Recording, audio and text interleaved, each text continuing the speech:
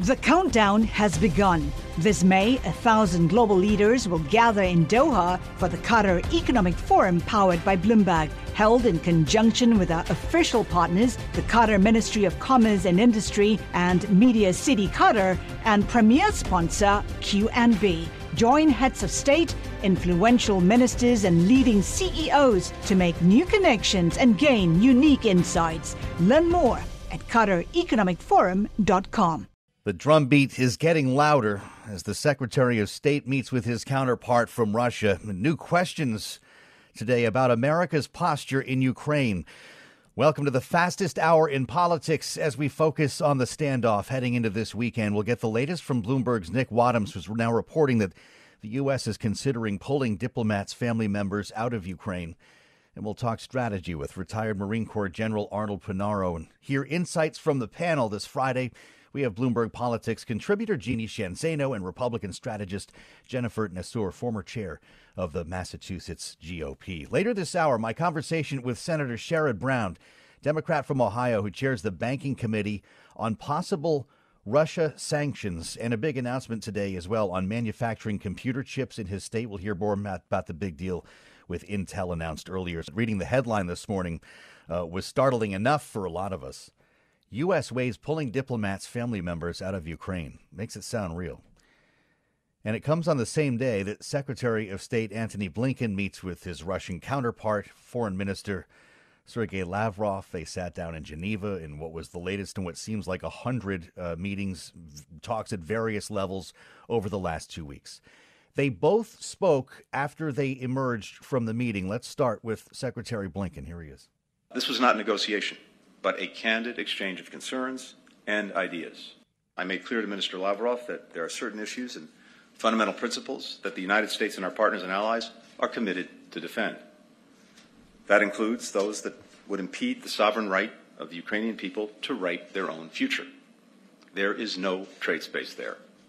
None. Pretty definitive. And the U.S. agreed to follow up with a response in writing next week.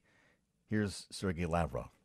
At the end of our meeting, we agreed that next week the U.S. is going to present us with written answers to all of our proposals.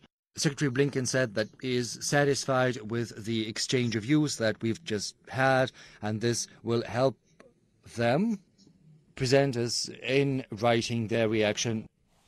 Really curious to see if we get to read it. Of course, the U.S. is promising heavy-duty sanctions if Russia were to invade Ukraine, something I asked Senator Sherrod Brown about today. He chairs the Senate Banking Committee, which would be directly involved in crafting those sanctions. He says if Russia invades. Here he is. We come down hard on sanctions, and these are sanctions for sure aimed at their banking sector and aimed at Russian companies, but these are also sanctions that are aimed right at Putin and his cronies, and they know we mean business. There is absolute consensus in the House and Senate on this. So we're hearing about this from all corners now, and you can hear my full conversation with Senator Sherrod Brown later this hour. Let's get back to what's happening on the ground here. The latest from Bloomberg's Nick Wadhams. He shares the byline on the story I mentioned about possible evacuations. Under this plan, as I read, family members of our diplomats in Ukraine would be ordered to return home, while non-essential employees would be able to leave voluntarily. Nick, thank you for joining us. It's great reporting. Does this feel like a new level of urgency? Well, I think what you're seeing is they have had contingency plans for a while, but we're coming quickly to a crunch point where we're going to know either way what Russia's intentions are. So they have a window in which they can invade, and I think you're seeing the U.S., they do not want to be caught in a situation where they leave their diplomats and their families vulnerable. Obviously they got stung after Afghanistan and some other situations. So while they're not predicting another Afghanistan for Ukraine, we're nowhere near that situation. But we do expect an announcement in the next few days that they will have family members leave. So that is coming. But yes, it's definitely a heightened level of concern and anxiety that this thing is not getting less tense, only more tense right now. Afghanistan was the first thing I guess everybody thought of. There were questions in the White House briefing today about, do you know how many Americans are there? the White House is acutely aware of this concern. That's right, and again, it is important that obviously Ukraine is not another Afghanistan, but right. This is a flaw in how what happens with America and the way that Americans go overseas. I mean, I think as Jen Psaki said, we don't put a microchip in every American who travels overseas. But they don't really have a great sense of how many Americans are in any particular country. You basically have to take that responsibility on yourself and register with the embassy when you go. So they don't really have a sense. They have warned Americans not to go. Ukraine has the State Department's highest warning level, level 4, which is essentially please do not go there. Mm-hmm. So that's in effect. But what you're seeing here is a real desire to make sure that those family members are safe and they don't have a real rush for the exits if things do get bad. As we consider our posture in Ukraine, has anything changed in Russia's posture on the border while talks have been underway?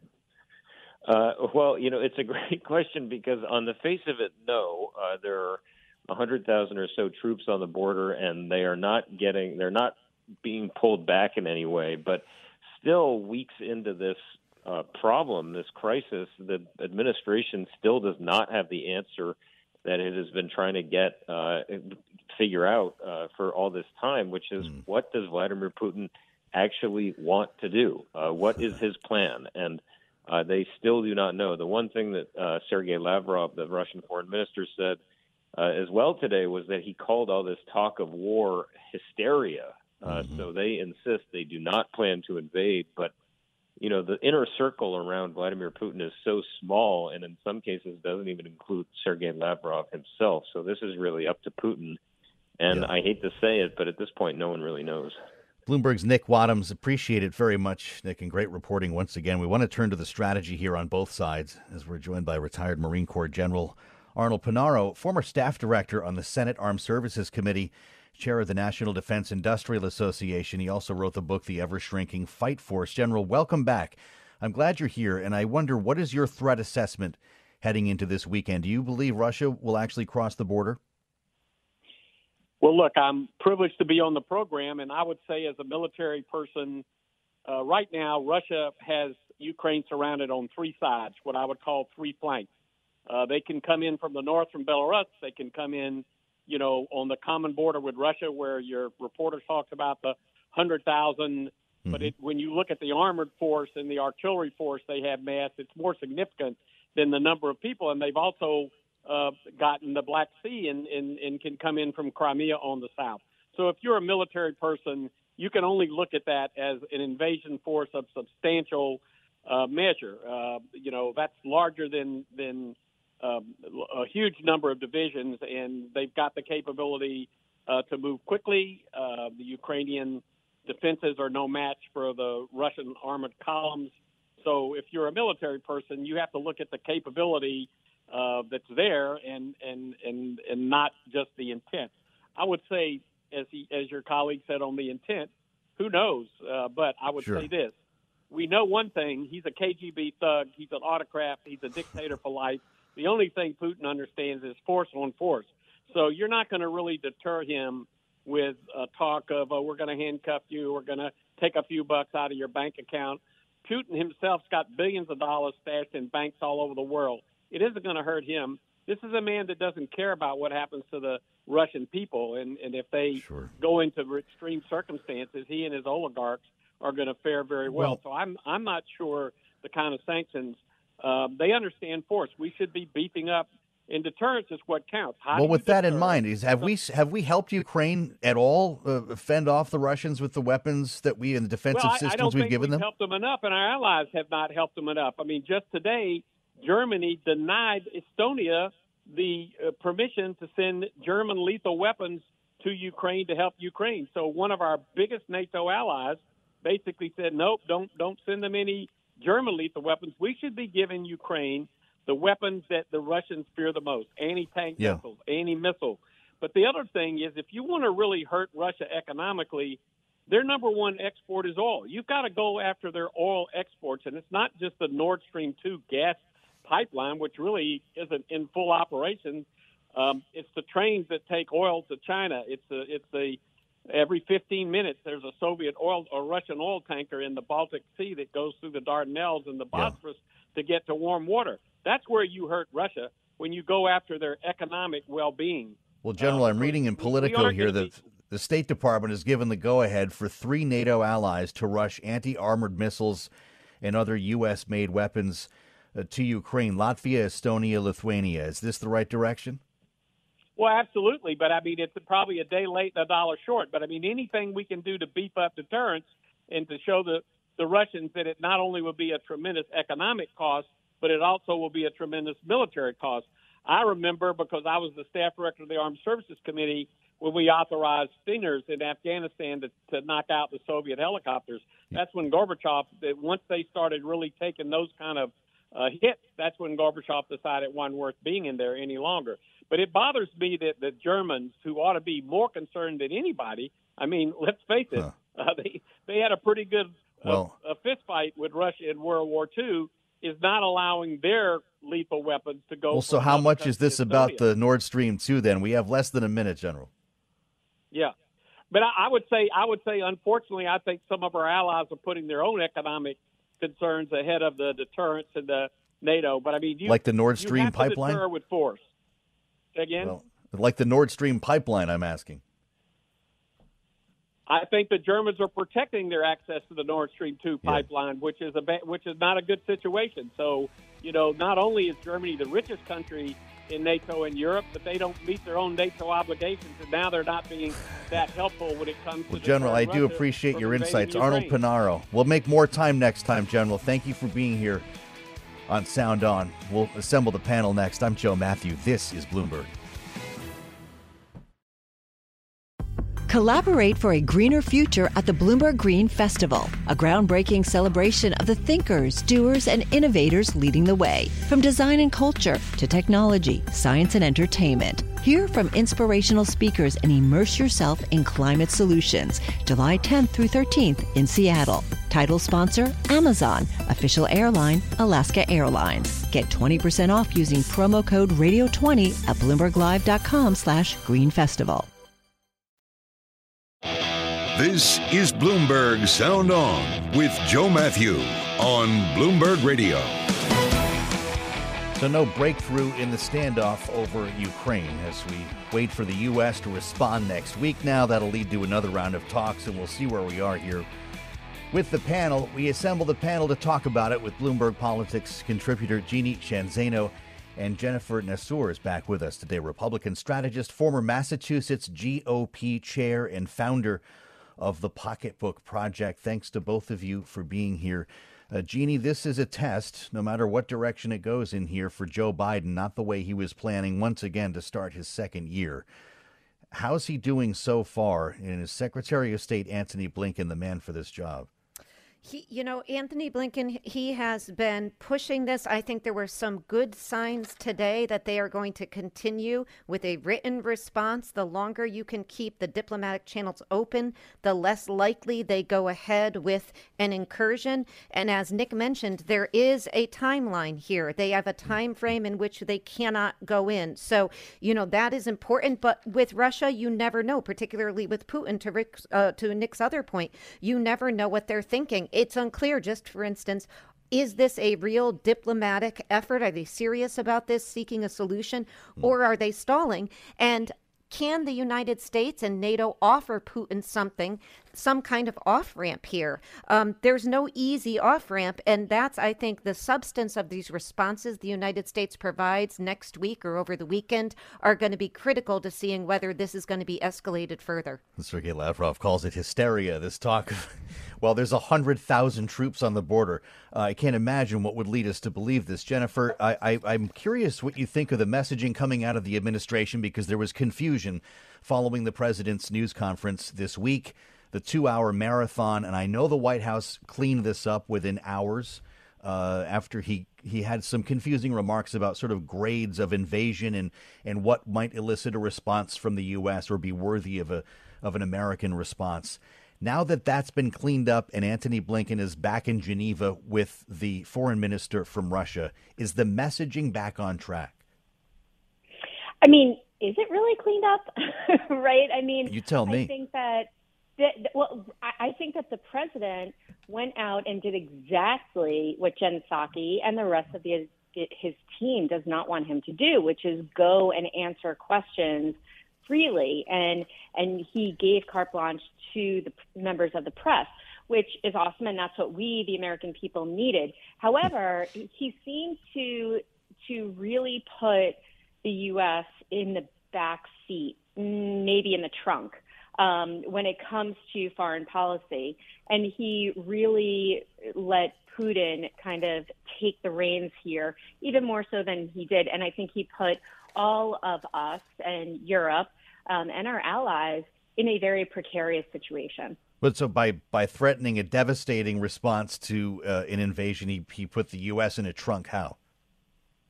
Well, because I think he allows Russia to really see his cards and see that he's weak. He's weak on foreign policy. He has no plan. And he has no plan, as we saw in Afghanistan, to be an ally to anyone.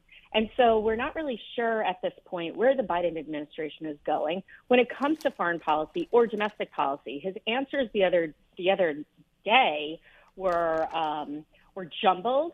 They were incoherent. He seemed to lose his train of thought from one moment to the other. And as the president of the United States, I think he made our position in the U.S. weaker on the national stage than any president in my lifetime has ever done. Well, that's quite a statement, Jeannie. Following the news conference that we talked about in real time, have enough days gone by and enough statements been made to figure out kind of what we mean and how we mean it? Well, there was one, sort of positive aspect of his speaking out of turn, if you will, which was they had to come back and clean up. So now it is clear that there is no gray area. If Russia engages in any kind of incursion, as Antony Blinken said today and has been repeated many times, there is agreement amongst NATO and the allies that they will respond. And so that is clear. I think that the bigger question is, we can't estimate what Putin is thinking, so we need to assume the worst. And that means we need to assume that he is intent on undermining the United States, weakening democracies and our alliances and NATO's. And that means we need to move forward with all the things that Blinken and Biden have been talking about, all the economic leverage and all the military leverage. We have a lot of that at our disposal. Mm-hmm. But a big challenge domestically is, I think, the president has got to get out and explain to the American public in this election year, if they do, for instance, engage in economic sanctions in an election year, it could have a tough impact on energy costs in the United States and Europe. And that's something we should be prepared for in the winter in an election year. So I'd like to hear him talk a little bit more about what the consequences of all this are for us and why this is so important to America, because that's something that has to be explained repeatedly by the president. Jennifer, we only have a minute, but what else do you want to hear? That the U.S. will have a military answer to an invasion of Ukraine? Well, I don't disagree with what Jeannie just said, but what I will, what I do want to just kind of drive home is that Antony Blinken was not elected president of the United States. Joe Biden was. And what he says actually matters. And when he's speaking freely in a press conference, and he is not very clear about the intentions of the United States and where we are on foreign policy, I think that really means something. Jeannie Sheehan Zaino, Jennifer Nassour with us for the hour. Our panel on this Friday, Sound On, our conversation coming up with Senator Sherrod Brown, who would help craft sanctions against Russia. He'll be here next on the program. I'm Joe Matthew. This is Bloomberg. And we want to welcome Senator Sherrod Brown of Ohio, chair of the Senate Banking Committee, about, well, a different topic than usual. Instead of talking about the Fed today, we're talking chips, computer chips, after the Biden administration announced that Intel would build the $20 billion chip foundry that I mentioned outside of Columbus, adding to what the White House says is $80 billion now in total new investment in semis here in the U.S. The senator was with President Biden for the announcement today. Over 30 years ago, America had about 40% of global production. But since that time, something happened. American manufacturing the backbone of our economy got hollowed out. Companies moved jobs and production overseas, especially from in the industrial Midwest. Let's talk about it with Senator Sherrod Brown, who joins us now on Sound On. Senator, thanks for being here. Great. This is a $20 billion investment into domestic chip making, Senator, and into your state of Ohio. How long will it take to be operational? Well, today we are burying the term Rust Belt. This is a new day for American manufacturing. Their investment starts this year. We will begin to see thousands of union building trades jobs. The timetable is theirs in terms of when it starts production. But you can bet that companies, not just Intel in Ohio, but companies in Columbus area, but companies in Cleveland and Toledo and Dayton and Akron and Cincinnati and all over our state will be scaling up as part of the supply chain and part of the effort for Intel to be the biggest chips manufacturer for this plant, this site to be the biggest chips manufacturer in the world. We talk a lot about a worker shortage, Senator. Does Ohio have the workers to run a $20 billion foundry? Oh, you bet. We will have workers. Already the trades in Ohio are ready to scale up. These are good-paying union jobs. We have some of the best building trades workers, from carpenters to electricians to pipe fitters to millwrights to laborers to sheet metal workers in the world, and they are ready to go. We're working with getting more tradespeople trained, and we'll work with Intel to do that. But you're going to see, as you see when an auto plant transitions into a new line, when the Jeep Cherokee transitions into making a different product at their plant in Toledo, you will see hundreds of building trades descend on this site pretty soon, and some of them will be on that site for years and years. How did Ohio get this done? Why Ohio as opposed to another manufacturing state? Ohio has such a proud history of manufacturing. I've been working on these manufacturing institutes. The first one was in Youngstown. We enacted legislation and then followed through on this. Ohio has a history of qualified manufacturing workers, trade workers in the trades, skilled workers. I think the Ohio State University played a big role in getting this in Central Ohio. We've had we are ready for this kind of success, and it will be good for Intel and it will be good for our state. Senator, the chip shortage is not just about EVs and video games, of course, though they seem to get most of the coverage here. It brings up important national security implications. And as chair of the Senate Banking Committee, I'd just like to ask you quickly about the situation with Russia and how this all plays together here. You would be directly involved in any sanctions against Russia. In fact, you introduced a bipartisan bill several years ago to reinforce sanctions on Russia. As someone who majored in Russian studies at Yale, what are you prepared to do if there's an invasion of Ukraine? Yeah, any kind of incursion is an invasion. If they try to do what they did in the Crimea, if they try to do that in Donbass region of Russia or of Ukraine, because they say, well, there are a lot of Russians living there that call us in. If they do that kind of invasion or incursion, we come down hard on sanctions. And these are sanctions for sure aimed at their banking sector and aimed at Russian companies. But these are also sanctions that are aimed right at Putin and his cronies. And they know we mean business. There is absolute consensus in the House and Senate on this. And Russia and Putin personally and his cronies that he's made rich, they will all suffer from this. So he knows it. We make that clear. We're ready to do it if he decides to break international law and attack Ukraine. You understand the history and culture there better than most, Senator. Do you have a sense of what Vladimir Putin actually wants? Is this simply about slowing or stopping the expansion of NATO? Well, I think Putin wants to be known in Russian history as a Stalin-type figure, as so powerful that loves Mother Russia and wants to ensure and grow its place in the world. And I think he looks at former Russian and Soviet leaders. He looks at the czars. He looks at Catherine. He looks at Peter. He looks at Lenin. He looks at Stalin. And he sees himself in that pantheon of Russian autocrats. And I think that drives him more than any other single thing. Are you, as chair of the committee, working with the White House or with the State Department to craft additional sanctions then, if necessary?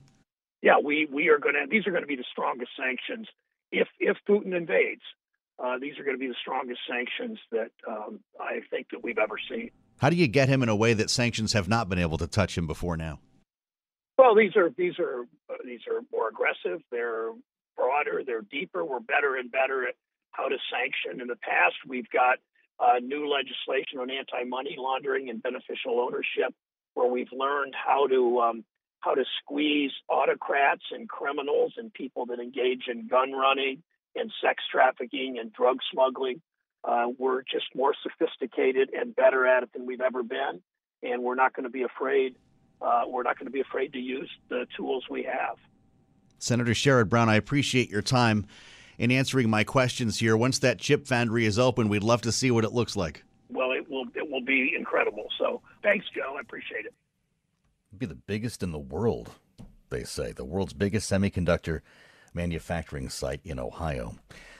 So a lot to consider about this situation with Russia as we head into the weekend. Obviously, I suspect we'll see the Secretary of State, maybe other national security officials out on Sunday TV shows, try to keep steering the narrative with an audience here in the U.S., but also in Moscow. We'll reassemble the panel next. Jeannie and Jennifer with us on the Friday edition of Sound On. I'm Joe Matthew. This is Bloomberg. The countdown has begun. This May, 1,000 global leaders will gather in Doha for the Qatar Economic Forum powered by Bloomberg, held in conjunction with our official partners, the Qatar Ministry of Commerce and Industry and Media City Qatar, and premier sponsor QNB. Join heads of state, influential ministers, and leading CEOs to make new connections and gain unique insights. Learn more at QatarEconomicForum.com. This is Bloomberg Sound On with Joe Matthew on Bloomberg Radio. I feel like this story deserved much more attention today. It was a redhead on the terminal. Biden's vaccine mandate for federal workers blocked nationwide. This, of course, follows the ruling last week blocking the Vaxxer test requirement, remember, for big private employers. We talked to Secretary Marty Walsh about it that day. In this case, a federal judge in Texas granted a nationwide preliminary injunction, as I read on the terminal, against the president's executive order covering all federal workers. Get a vaccine or get fired. The news broke during the White House briefing, and White House Press Secretary Jen Psaki was responding as she learned about it. Here she is.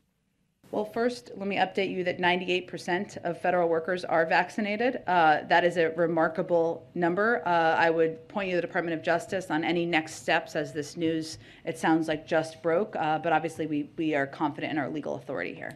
Well, the Department of Justice tweeted through a spokesperson shortly after that briefing that says the department, quote, is filing a notice of appeal. Not a shocker there.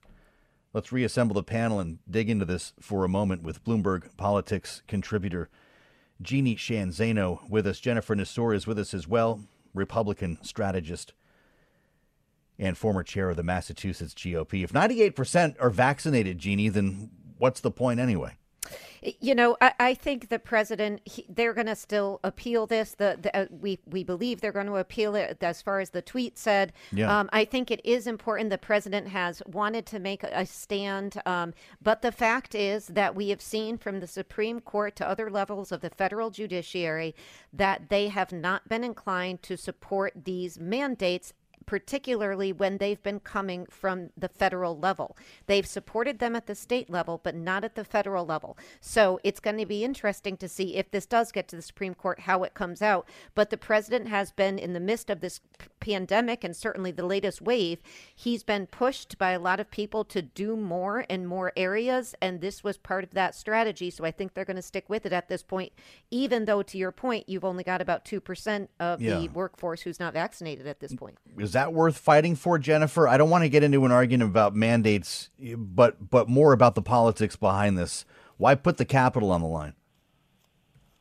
I mean, I think that at this point, We have seen that this is not a fight worth fighting right now, right? I mean, at the end of the day, look, what do we know? The science keeps changing. We do know that. We hear that science keeps changing, which is why the CDC changes it from 14 days in quarantine to 10 days in quarantine to 5 days in quarantine, why the mask rules are different.